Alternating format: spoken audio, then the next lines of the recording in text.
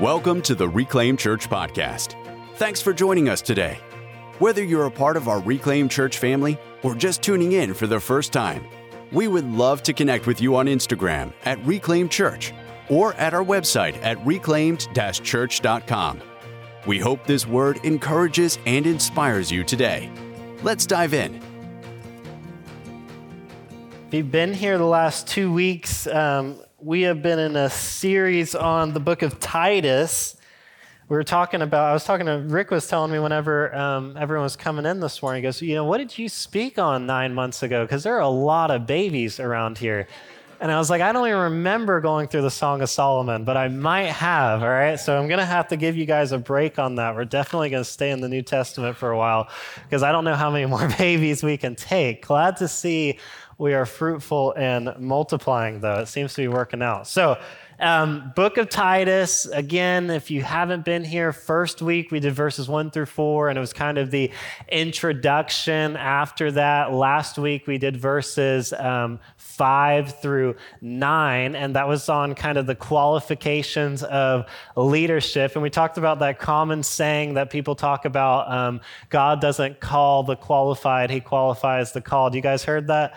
It's not exactly true, but it's really rhymey and sounds good. And what it means is we use it in the right phrasing or in the right context. What we mean is you don't have to have a perfect communication style, or you don't have to be extremely talented or have a great education for God to use you. That's normally the context that we use that saying in. But there are qualifications to being used by God, to being put in leadership, and it's being a mature believer, living an honorable life. It doesn't matter how educated you are. It doesn't matter how talented you are. That doesn't make you fit for leadership, or it doesn't make you into a mature believer. We have to make sure that we're living honorable lives. So that was verses 5 through 9. And this week we're doing verses 10 through 16. So we're finishing up chapter 1 of Titus. And just as a reminder, this is Paul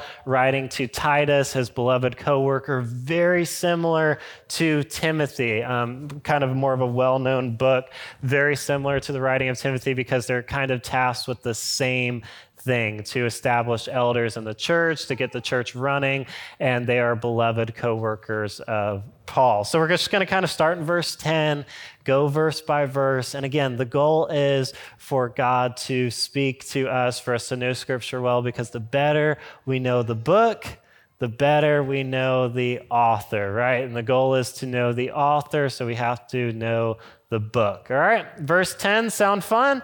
All right, I'm going to read out a New Living Translation. Again, you guys are welcome to read out whatever you want, but it'd be easier to follow if you read the screen, but feel free to read in any translation that you'd like. All right, maybe not any. Some of them are a little bit weird, but anyway, here we go. For there are many rebellious people who engage in useless talk and deceive others.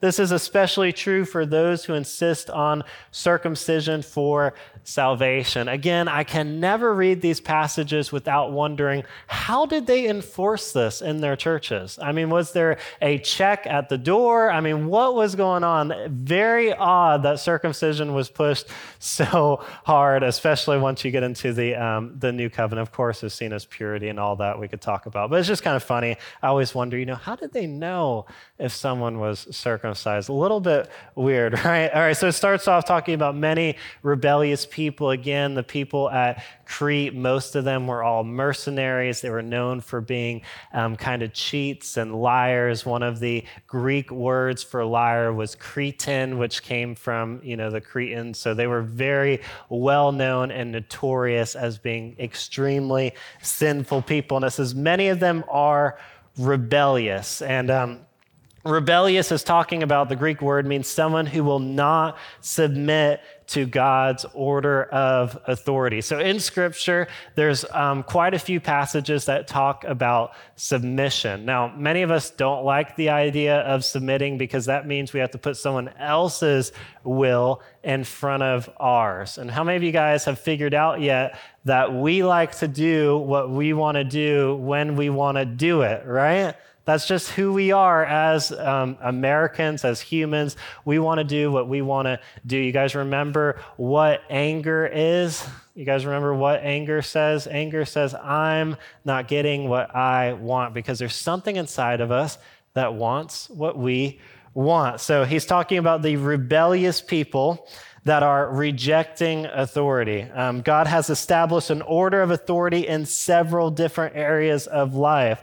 There is an order of authority in the home, in the church, in the workplace, and in the community. God wants us to recognize the areas where he has placed an order of authority in our lives, and he wants us to submit to authority. All right. Again, submission is not a very fun word, but it pretty much means to accept the authority or will of another person. So that's what submission means, to accept the will or authority of another person. So James talks about in James chapter 4 that we are meant to submit to God.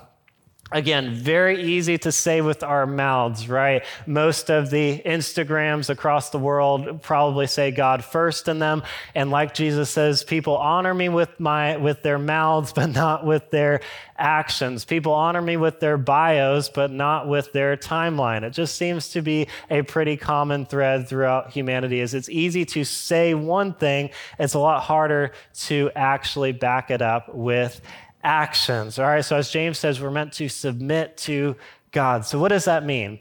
That means there might be areas in our lives that we want to do something one way, but we refer back to Scripture. Maybe someone wrongs us and we want justice, we want judgment, but then the Scripture teaches mercy. So submission looks like, you know what? Even though I want to hold a grudge, even though I don't want to forgive, I need to submit to God's way of doing things, which is mercy, which is grace, which is forgiveness. So it's pretty much just allowing or submitting yourselves to follow God's way of doing things. So like I said, there's a bunch of different areas of submission in our lives, and some of them are easier than others. For instance, when we go to a theme park, we submit to the random Disney workers, right? They're like, this way. And we're like, okay, like we're fine with doing that because we believe that it's probably good to go this way. You know, the bathroom's closed and it's not like we walk up and we're like,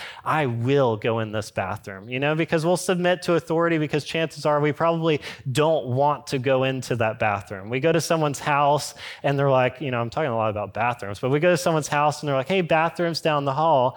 We don't go, well, you know what? I actually want to go in your room and use your bathroom. You know, there's some form of authority in a lot of different areas of our lives. When we walk into someone's house, when we go to work, when we go to a theme park, there's all of these different areas of authority, and some of them are easy to follow. And I notice the easiest ones to follow are the ones that don't get in our way.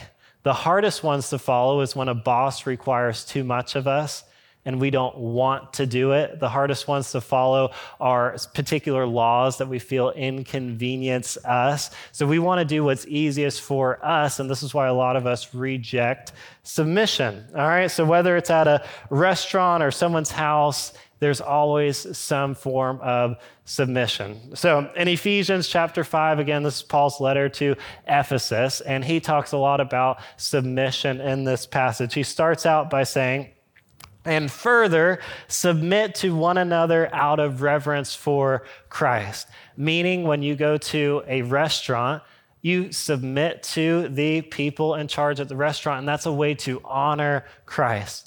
When you're at Disney and the workers tell you to walk around and it's shorter to go this way, we don't get an attitude, we don't get arrogant. We want to make sure that we're submitting to the people that are in authority because that's the way that we honor God. Make sense? So there's a lot of different areas in our life that we need to learn to submit, to listen to someone else's will other than our own. When we go to work and our boss tells us to do something and we know that there's an easier way to do it, but they just won't listen, we can actually honor God, like the scriptures say, to work for people as though we're working for God. So that form of submission isn't just for making your boss more money, but it's actually for honoring God. So next time you're in a position where you want to get arrogant, where you want to speak out, you have to remember the way that we submit is actually honoring to God. So he goes on and says, for wives, this means submit to your husbands as to the Lord. For a husband is the head of his wife, as Christ is the head of the church. He is the Savior of his body, the church. As the church submits to Christ, so you wives should submit to your husbands in everything. So again, we talked about in community, we talked about how kind of in culture, people's homes, and now we're talking about in our homes. So submission looks for a wife like submitting to a husband the same way that the church submits to Christ. Now, chances are, if you read this in front of a bunch of influencers or in front of particular presidents or things like that, this would not be a very popular verse because we can probably look throughout history and see how submission has been taken advantage of. We can look throughout history and see how women were put down. It was almost this patriarchalist society where men rule over women. But in the next passage, it shows us how this is meant to look, or in the next portion of the verse, it says, for husbands. So we see how wives are meant to operate inside the context of marriage. And it says, for husbands, this means love your wives just as Christ loved the church. He gave up his life for her. Meaning that husbands are meant to have a love that is so deep that they're willing to give up their lives for their wife. So that means when submission, again, a wife is submitting to the authority, respecting and honoring the fact that the husband is the head of the household, but the husband is living his life in a way that is constantly giving himself up to her. And the problem is when one person is doing this and the other one is not, it can kind of bring a little bit of an unhealthy culture. So we want to make sure that the dynamic that we have in our homes is one that is complete submission. Again, we're supposed to submit to one another, but the husband is the leader of the household. But the husband should be living his life in a way where he's giving himself up for her. There's this really popular phrase, you've probably heard it before. It says, women need love, men need respect. It's as simple and complicated as that. How many of you guys have heard that before? Sweet, I actually have some people. Awesome. I love when you guys raise your hand. So there's been like a whole bunch of polls done for like different social studies and for different books that have been written. And one of the common polls is, if you were forced to choose one of the following, which would you prefer to endure? To be left alone and unloved in the world, or to feel inadequate and disrespected? And it's found that the vast majority of men would choose to be unloved and would choose to be respected. And the vast majority of women would choose to be disrespected and loved, because there seems to be, again, we're talking about vast majorities here. So if you're here and you're different, you're just, the unicorn here, and that's fine, all right? But the vast majority of men want respect, and it seems to be there's something that was written inside of us by God where we have this desire for respect, and women have this desire for love, and men are meant to fulfill that desire in the woman, and the woman is meant to fulfill that desire in the man. It's this desire for honor, for respect, and then this woman needs to be loved and protected. And that's why marriage is such a beautiful thing. It's a covenant where you actually fulfill the needs and the desires that God gave you. All right. Now, the problem is when people take advantage of this. And it's so easy for us to go throughout our lives as a married couple and for you to feel disrespected or for you to feel unloved, right? So I'm going to challenge you guys to do something. And we've talked about this a lot and, when we've gone through the 5 love languages and stuff like that. But if you haven't read the 5 love languages, it's like a needed thing, in my opinion, for marriage. You want to make sure that you are able to make people feel loved, because if you're doing things thinking that someone feels loved and they don't, it's not actually doing any help. All right. So husbands, this is your challenge for this week. Hopefully you guys can have a conversation at some point, but to ask your wife, what can I do to make you feel more loved. All right, let's not ask if you feel loved. All right, we'll open that can of worms a little bit later. All right, but let's ask, what can I do to make you feel more loved? All right, and then your job is to listen and to receive, not to be defensive, right? Being defensive comes naturally. We want to make sure that we listen and receive. What can I do to make sure that you feel more loved? Because as husbands, we have to realize this is our call as husbands. Our call is to make sure that our wives feel loved, that we're giving ourselves up for her. All right, you guys think you can do that? Sweet, easy task, right? All right, now for the wives, your task for the week, hopefully you guys can have this conversation, maybe flip-flop, is to get to the point where you go, what can I do to make sure that you feel honored and respected as the leader of our family? What can I do to make sure that you feel honored and respected as the leader of our family? All right, because we want to make sure that the wife feels fully loved and that the husband feels fully respected. Now, again, it's really easy for this to get complicated and for it to be taken too far, and I really hope we're going to use wisdom of the Holy Spirit, and hopefully people aren't asking too much or too far. Again, read some books, hopefully get some better insight. Recommended a million times, Keep Your Love On by Danny Silk. There's also a book which I have not read in like 10 years. I can't remember if it's good, but it's called Love and Respect. So feel free to read that as well. And again, feel free to spit out the bones and eat the meat. But the goal is that we want to be in a covenant relationship to where we feel fully loved and fully respected, because when you feel fully loved, you are free to be completely you. All right, we don't want to be putting walls up in our relationships. We want to be a complete unit where people feel honored, respected, and loved. Sound good? So we want to make sure that we practice submission in our relationships, in our community, with our coworkers, with our bosses, and Paul talks about, or Peter talks about in a different area, a different type of submission. 1 Peter 5:6. He says, in the same way, you who are younger must accept the authority of the elders.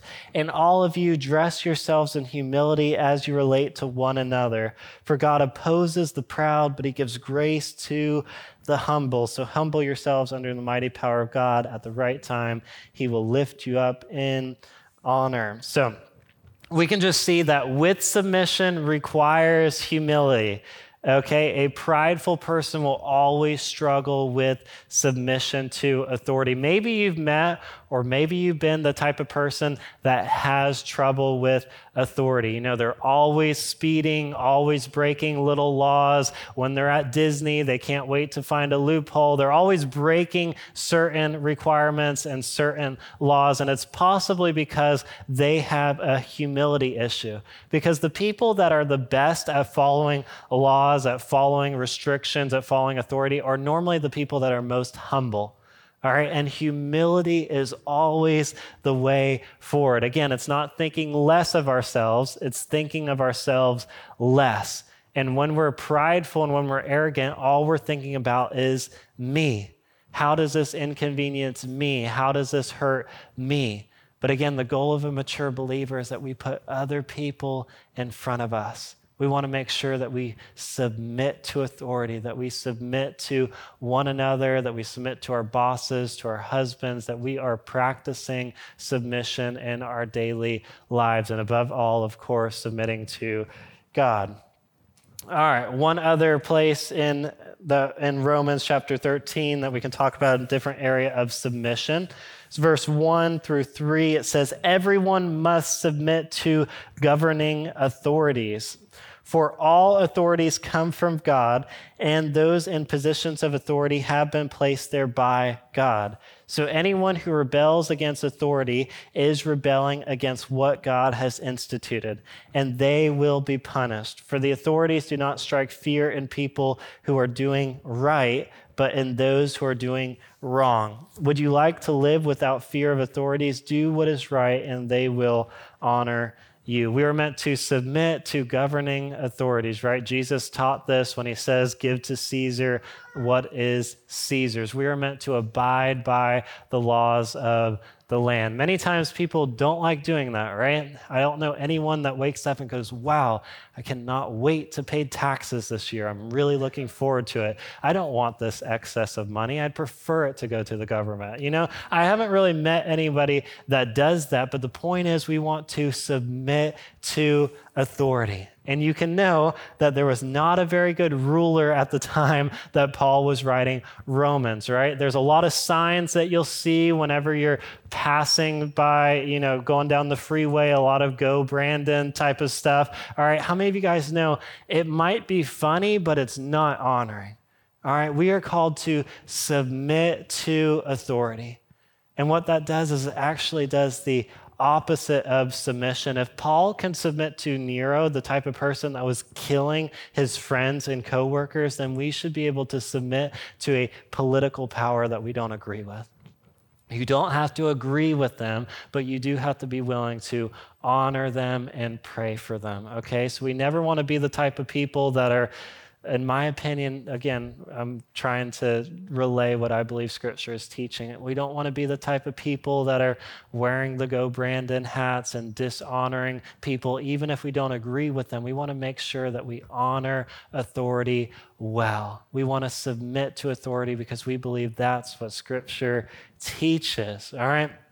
It goes on in the verse and it says, these people engage in useless talk and deceive others, all right? The problem with these people is they make themselves known by what it is that they speak, all right? A lot of times you don't have to hang around someone too long to know that they're not really the most upright character in society, all right? They will let you know by the words that they speak, and our talk should honor God.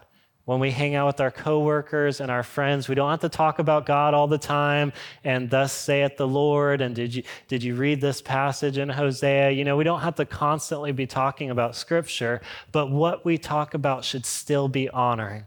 All right, we don't want to talk about perverse things. We want to make sure that what we talk about is honoring God. This is basic stuff, right? Basic stuff. All right, moving on.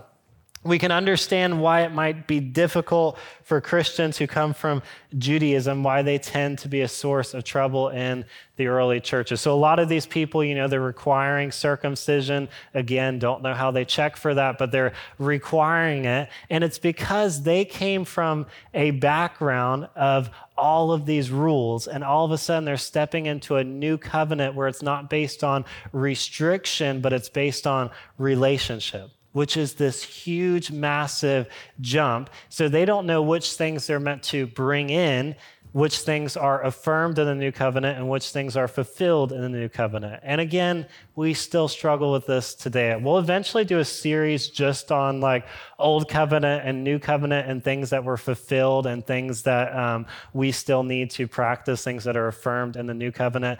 It's going to be a longer series. It'll be down the road. But the Jews struggled with this because the pagans, they kind of came into Christianity and they're like, all right, I just pretty much reject everything that I was doing and I follow this new God. But the Jews had the struggle of all of the things that they were doing. We did require circumcision, so they're trying to bring it into the new covenant, not realizing that what makes us pure now is not circumcision, it's not a sacrifice, but it's the ultimate sacrifice that was made. So all of those forms of the law, everything that brought us into purity, those things were fulfilled by Jesus.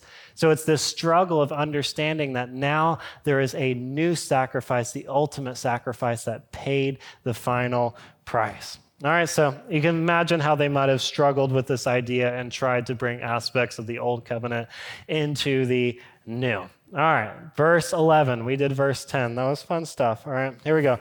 Verse 11. They must be silenced because they are turning whole families away from the truth by their false teaching, and they do it only for money. All right. William Barclay says about this word silenced in the Greek, he says that this does not imply that they are to be silenced by violence or persecution. It became the norm to use this word to mean to silence a person by reason. All right, so just so you know, when someone has bad doctrine, please don't beat them. Please don't kill them, all right? We are meant to silence them by reason, meaning if you're going to do that, you have to know the scriptures well, right? You have to know the scriptures well to be able to identify false teaching. And I think probably the problem why so many people follow false teaching is because they don't know the truth. And the reason why they have to be silenced, the reason why they have to be told to, what the truth actually is because people are being turned away from the true gospel. And the sad truth is there's many, different areas, different religions today that are turning people away from the gospel, and they're teaching a false gospel, all because people don't know the truth. At the end, it says they do it only for the money. ESV translates it and says they do it for shameful gain. All right, so it doesn't really just mean money. That's called the New Living Translation, but it's kind of more of a inclusive where it can mean different forms of gain. All right, because how many of you guys know the vast majority of people that get into ministry, this is not what you want to get into if you want to make money, guys. I don't know if you knew this, but I would not recommend ministry if your main goal is financial gain, all right? Now, there might be a few different leaders spread out through America that they do make a lot of money through their ministry, and maybe they're swayed by what it is that they teach. Maybe they hold back on certain aspects of Scripture because they're afraid, if I teach this, I might offend so-and-so. And if so-and-so leaves, they give a lot of money. So in order to protect my income, in order to keep people happy so that I can make more money, I'm going to change aspects of Scripture. Now, that is completely possible. Chances are you've probably seen that maybe through some different celebrity pastors or whatnot. So we want to make sure that it's not about financial gain. It's about honoring God and teaching what the Scriptures actually say. Now, I would say more commonly than teaching falsely for financial gain, it would be for emotional gain. Now, I've kind of seen this a lot growing up in church, is a lot of people seek leadership based off of the fact that other people are going to look up to me. Other people are going to admire me. Other people are going to listen to me. If I can get this place of leadership, then I'm going to have some form of authority over other people. And they have this shameful gain that they're using in order to step into leadership. Dr. Perry put it this way. He said, the best besetting temptation of the professional teacher is when he looks on his teaching simply as a career designed for personal advancement or profit. At this point, he is in great danger. So of course, whenever we have leaders, we hope and we pray that they're not in it for any type of personal gain, emotional gain, financial gain, but they're in it because they believe that they're meant to teach Scripture. They're not in it for what people can do for them, but they're in it for what they can do for people. Again, basic stuff, but again, we're just going verse by verse, all right? Verse 12, you guys good? Hopefully you're not too bored, all right? Verse 12, it's the Bible, so I don't think you're allowed to be bored, all right? That's like the thing about a verse-by-verse study is you can't really leave and go, well, he was boring because it's like he read a lot of verses, So it's like, can I even say that at lunch he was boring? I don't think you can, guys. I don't think you can. All right, verse 12, here we go. Shake it off. We're excited. We're fun people. Even one of their own men, a prophet from Greece, has said about them, the people of Crete are liars, they're cruel animals and lazy gluttons. What a quote, Paul. What a quote. Never seen it on a t-shirt, never seen it on a mug, but we will be selling them next week if you'd like to pick them up. All right, so obviously Paul's not referring to this prophet saying that he's an inspired prophet from God, but he's just saying, hey, even this guy, he got it right, all right? They really are, really just in it for themselves. And I think about Titus. Can you imagine you get changed, you get brought into the gospel, you're following Paul, and you're like, wow, this is awesome. And then Paul drops you off on the island of Crete. I would be like, can I please go somewhere else, like anywhere but here? Again, we talked about it last week. They were notorious sinners, all right? They had a reputation of being a very, very evil people. William Barclay says that no people ever had a worse reputation than Cretans. Polybius, who's the ancient historian, you guys know him, right, was quoted saying, on account of their innate desire for wealth, they lived in a particular state of private quarrel and public feud and civil strife. And you will hardly find anywhere characters more tricky and deceitful than those of Crete. He writes and says, money is so highly valued among them that the possession is not only thought to be necessary, but needed. And in fact, greed and wealth are so native to the soil of Crete that they are the only people in the world among those who have no stigma attached to any sort of gain whatsoever. So it was seen normal and respected to kill people to take their possessions, to rape people in order to receive what it is that you want. In that culture, it was just seen as getting what you want. It doesn't matter how you get it. And this is where Titus gets dropped off at. I'm thinking about myself, like, are you kidding me, Paul? Like, please take me somewhere else. And the interesting thing is, as messed up in our eyes as these people are, Paul doesn't say, get out of there. Like, get out of there. We're going to go to the Bible Belt where things will be easier. Like, these people are rough. We shouldn't mess with them. Have you heard the words that they say, the clothes that they wear? Like, let's start in the Bible Belt, really build a foundation, and then we'll send out some other people to do the more difficult stuff. He goes, hey, those people that are really immoral, really messed up, don't leave them alone, all right? They're not hopeless. I want you to go and witness to them. I want you to help those people. And I wonder, I was kind of thinking about my own life. The people that I tend to, quote unquote, witness to, the people that I tend to invite to church, the people that I tend to help, are those that are kind of close to my moral compass. I'm like, so-and-so doesn't go to church. They're not really a Christian, but they're a pretty stand-up guy. Like, that's the person I want to invite to church. And a lot of times the person that's so deeply rooted in what we would claim to be evil or immoral, those are the people that we shy away from. Those are the people that we see as almost a lost cause, too far gone. A lot of times those are the people that we want to receive judgment. Those are the people that we're not really interested in witnessing to. They seem too far off or too gone, but yet that's the complete opposite of what the gospel does. Jesus was hanging around, quote unquote, notorious sinners. And to be honest, how many of us have ever been around a notorious sinner? Like, we see someone on, the subway in New York, which is a terrifying place, mind you. All right, and we're scared. We don't talk to people. We get alone. We make sure that we're in our little bubble, and we're happy to get back to church where people think like we do. And I'm afraid that church has almost created this bubble culture instead of this apostolic culture where it was constantly going out, constantly creating little establishments of the kingdom in really rough spots. And again, I'm going to ask you, is there anyone at your job that you would consider as too far gone?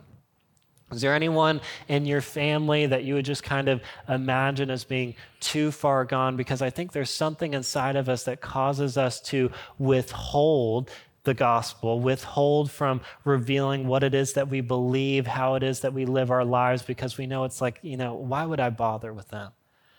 And I imagine that those are the exact people that God truly wants us to be talking to.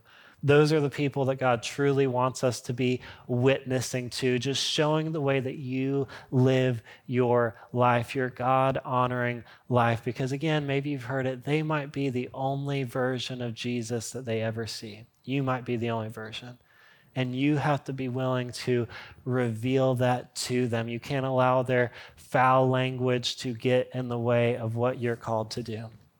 Chris Valentin always tells this story. I've heard him tell it a few times, where he was in this bad neighborhood and he was working with a bunch of kids. It was like an after-school type of thing. And he said, these kids, were constantly using the F word. All they did was talk, they had such perverse language. And he said, I almost didn't even want to bring my church friends around them because they couldn't handle it. Like they were constantly, they had this judgmental side of them, almost wanted to turn away. But he said these were the kids that truly needed the gospel. And if you've heard any of his messages where he shares about this, he would share aspects of the gospel. And these people that constantly cursed, constantly talked about sex all the time, young 15-year-olds, they would hear the story of the gospel and you could hear their tears hitting the bleachers. And it was because we can't restrain ourselves from sharing what is true just because we view someone as too far off. All right, so we want to make sure that we help people regardless of their background. I know we know that, we know it up here, but it tends to be that we restrain ourselves when we're around difficult people. So I'm going to challenge you when you're around that coworker, when you're around that family member, actually be intentional. All right, because again, we want to submit to the Father, and part of submission is making sure that we're actually bringing about His kingdom. All right, verse 13. So he says, this is true, talking about these people are, evil, messed up people. He says, this is true. And he says, so reprimand them sternly to make them strong in the faith. Now, depending on your church background, the word reprimand can sound kind of scary. You're like, I have been reprimanded before, and that did not lead me to be stronger in the faith. All right, so we have to remember that all throughout the gospel, we see that we're not meant to embrace judgment. We're meant to embrace mercy and grace, that we're meant to handle ourselves not where we are looking down on people, but where we look at people and realize where they could be. So like we talked about last week, the call of us as parents is not to make our children happy, it's to make our children successful, right? The goal isn't for you just to make sure your kid's happy all the time. The goal is to make sure your kid is successful. And as mature believers, Titus understood the same principle, all right? He could be a preacher to where his goal was just to make sure when everyone came in, they walked out and they're like, wow, I'm amazing. I'm an amazing person. I'm coming back to this place. He makes me feel so good. We could preach like that, but the goal isn't just to make you happy. The goal is to make you successful, because true love actually doesn't just want to affirm you. It wants what's best for you. All right, so true love is not to just affirm you. It wants what's best for you, and that's what this reprimand is looking at. We need to reprimand people in a way where we can point them towards the true faith, to be strong in the faith. So the repercussions of the reprimand was not them running away from church. It wasn't them, feeling judged. It wasn't them looking down on the church. It was them actually entering into a stronger form of faith, okay? So we want to make sure that we don't just neglect pointing out flaws in people, but we want to make sure that we're pulling the speck out of our own eye before we do it, all right? Unwarranted advice is always criticism, so hopefully we're creating relationships to where we can be open with people. All right, I would urge you as a couple, as a friend, have people in your life that can be honest with you. All right, you don't want everyone to be honest with you, but you need someone to be honest with you. Okay, so make sure you don't live in a cocoon. Make sure you have people that you can trust, that you can look up to, and that you can have this mutual form of honesty in your relationship. Because again, chances are you could be deceived about something, but the nature of deception is that you don't know that you're deceived. And I don't know about you, I would not want to spend my life being an arrogant, a prideful person, a gluttonous person, a selfish person, and believe that all the while that I'm walking in integrity. How many of you guys know you would rather have an honest conversation with someone? You would rather someone look you in the eye and go, hey, I love you, and because I love you, I'm going to be honest with you. So we have to make sure that we can create opportunities for honesty, all right? We want to have good friends, good people in the church that we can talk to about our marriages, about our friendships, about the way that we're living, because we don't just want affirmation. Hopefully, we also want success. All right, verse 14. Almost done with chapter 1, 3 more verses. They must stop listening to Jewish myths and the commands of people who have turned away from the truth. Again, these people are caught up in this Jewish type of legalism, and he's making sure that we want to step out of legalism, out of restriction, and into relationships. So don't listen to people that are just interested in restricting you. He wants to make sure that they're teaching relationship. All right, verse 15. Everything is pure to those whose hearts are pure, but nothing is pure to those who are corrupt and unbelieving, because their minds and consciences are corrupt. All right, so the point is, Paul isn't saying that everything is pure, meaning like pornography is not pure, lust isn't pure, adultery isn't pure. Like those things are still impure. But what he's talking about is that there are things that people are making impure. Like in the old covenant, you'd eat something, you'd touch something, and you would be deemed as unclean. And what he's trying to make here is a statement that those things you can enjoy, the things that God made you can enjoy, as long as your heart is pure. All right, you can think of the Amish. I was reading a bunch of stuff about them yesterday, trying to get Allie to watch a documentary, but she wasn't interested. I love documentaries on random religions, guys. That is a pastime that I'm all about, all right? But anyway, you know, if you're familiar with the Amish, right, when I was growing up, my mom used to take me on all the tours where I'd go on the horse and carriage. It's fun stuff, right? So they completely, I don't know what you guys did on vacation, but that's what I did. All right, so they completely reject automobiles, electricity, new type of clothes that come out, and they do this in a way for them, they believe that they're honoring God by doing so. All right. Now, how many of you guys know that owning a particular car can be sinful, but it's because of the heart posture that we have? Maybe we look at our car as a quote unquote idol. We put it above people, or we, really couldn't afford it, but we're just trying to impress people. So there's certain things that we can do in our heart that can take something that's normally pure and make it impure. And this is the statement that Paul's trying to make here, is that things can be pure, everything can be pure as long as your heart is pure. He's not trying to make a case where everything's evil. And there's something inside of religious culture that wants to add more restrictions. It used to be a really popular thing among some churches, maybe still is, where they'd have you as a member sign this document where like you wouldn't wear a particular set of clothes, you wouldn't watch certain movies, you wouldn't go to these places. And it was almost like creating more restrictions in hopes that you would honor God. You guys know what I'm talking about? Yeah. All right. So the point is they're creating restrictions in hopes that it's going to create love. And a lot of times we do this with our children. Did you guys ever know the kid in high school that was like completely restricted and all of a sudden they got freedom for the first time? Did anyone know that kid? And they went off like crazy. Like they went haywire because they finally tasted freedom for the first time, right? Maybe you were that kid. I don't know. But I knew a few of those kids that were so restricted. When they finally got out in the open, they went crazy because their entire relationship with what they knew with integrity and honor, it was based off of restriction, not relationship. So we want to make sure that our kids make good decisions while having the option to make poor decisions, right?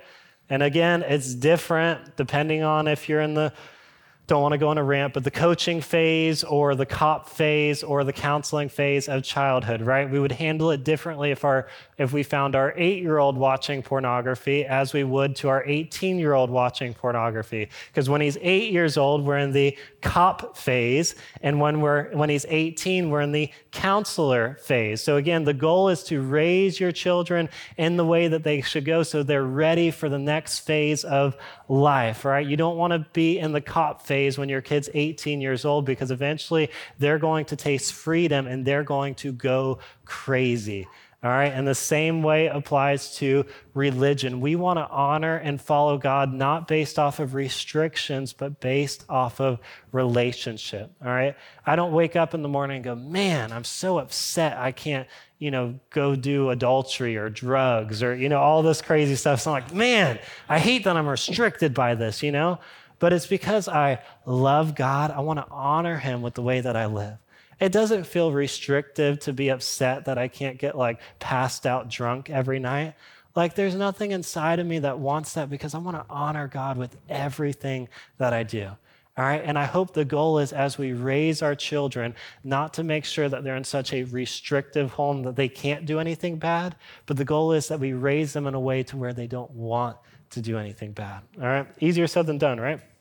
All right, 1 Timothy 4:3. Again, I'm just kind of showing you that how similar Timothy is to Titus. He says, they will say it is wrong to be married and wrong to eat certain foods. Again, there's people that are going to add more restrictions to religion. You have to wear this type of clothes. You can't watch these types of movies. But God created those foods to be eaten with thanks by faithful people who know the truth. Since everything God created is good, we should not reject any of it, but receive it with thanks. All right, now that being said, we'll jump over to Romans chapter 14, verse 20. He says, don't tear apart the work of God over what you eat. Remember, all foods are acceptable, but it is wrong to eat something if it makes another person stumble. It is better not to eat meat or drink wine or do anything else if it might cause another believer to stumble. You may believe there's nothing wrong with what you're doing, but keep it between yourself and God. Blessed are those who don't feel guilty for doing something that they have decided is right.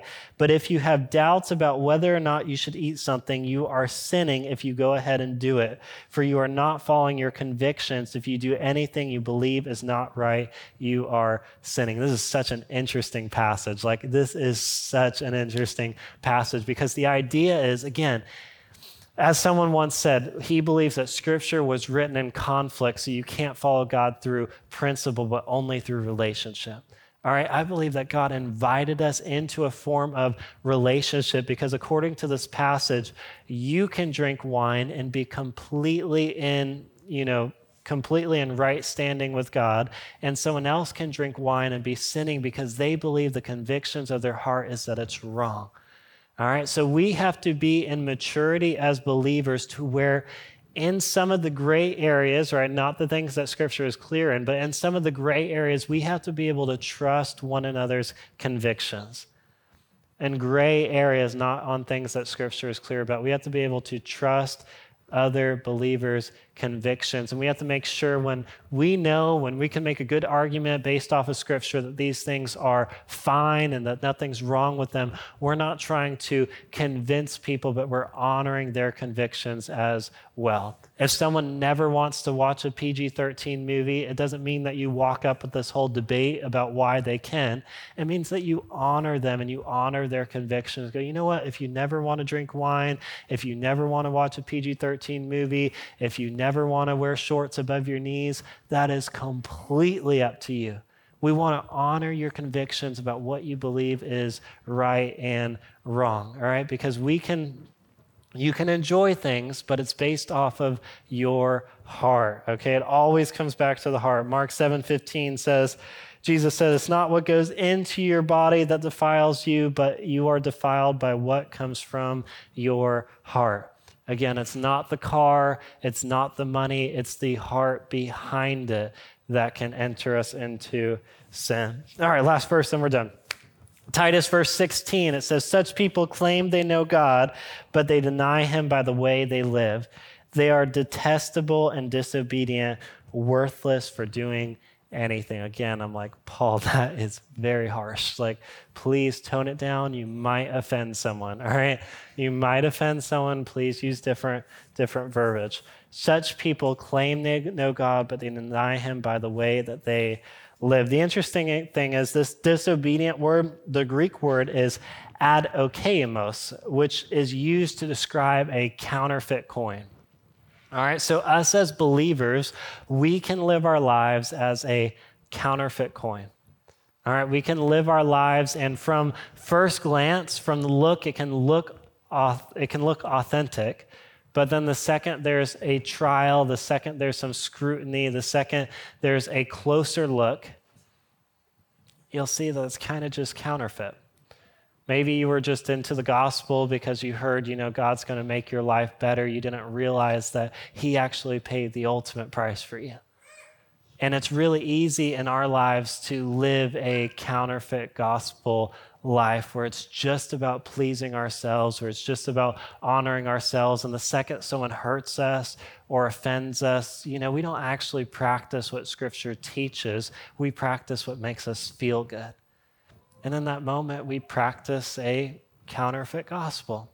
And we're made to be authentic in everything that we do. Again, we're all going to fall short. We're all going to stumble. But just like Paul talked about with the qualifications of leadership, it's things that you're known for. Your character is known as being blameless. It doesn't mean that you'll never do anything that's blameful, okay? So you might have moments where you want people to be, judged, and you want people to, pay you back. But the point is you're known as being one that practices grace and mercy. We want to make sure that when people see us, they don't see a counterfeit coin, but they see an authentic reflection of the gospel message. We want to be creating heaven on earth as it is in heaven. All right, so last thing, and then we'll close. Another thing that this Greek word adokemos can mean is it's used in terms of a stone which a builder has rejected. If a stone has a flaw in it, it's marked with a capital A, or it used to be in ancient culture for the adokemos, and it's left aside as being unfit to have any place in the building. The ultimate test of life is usefulness, and a man whose influence is that towards things which are sinful is of no use to God or his friends. All right, so we want to be authentic people.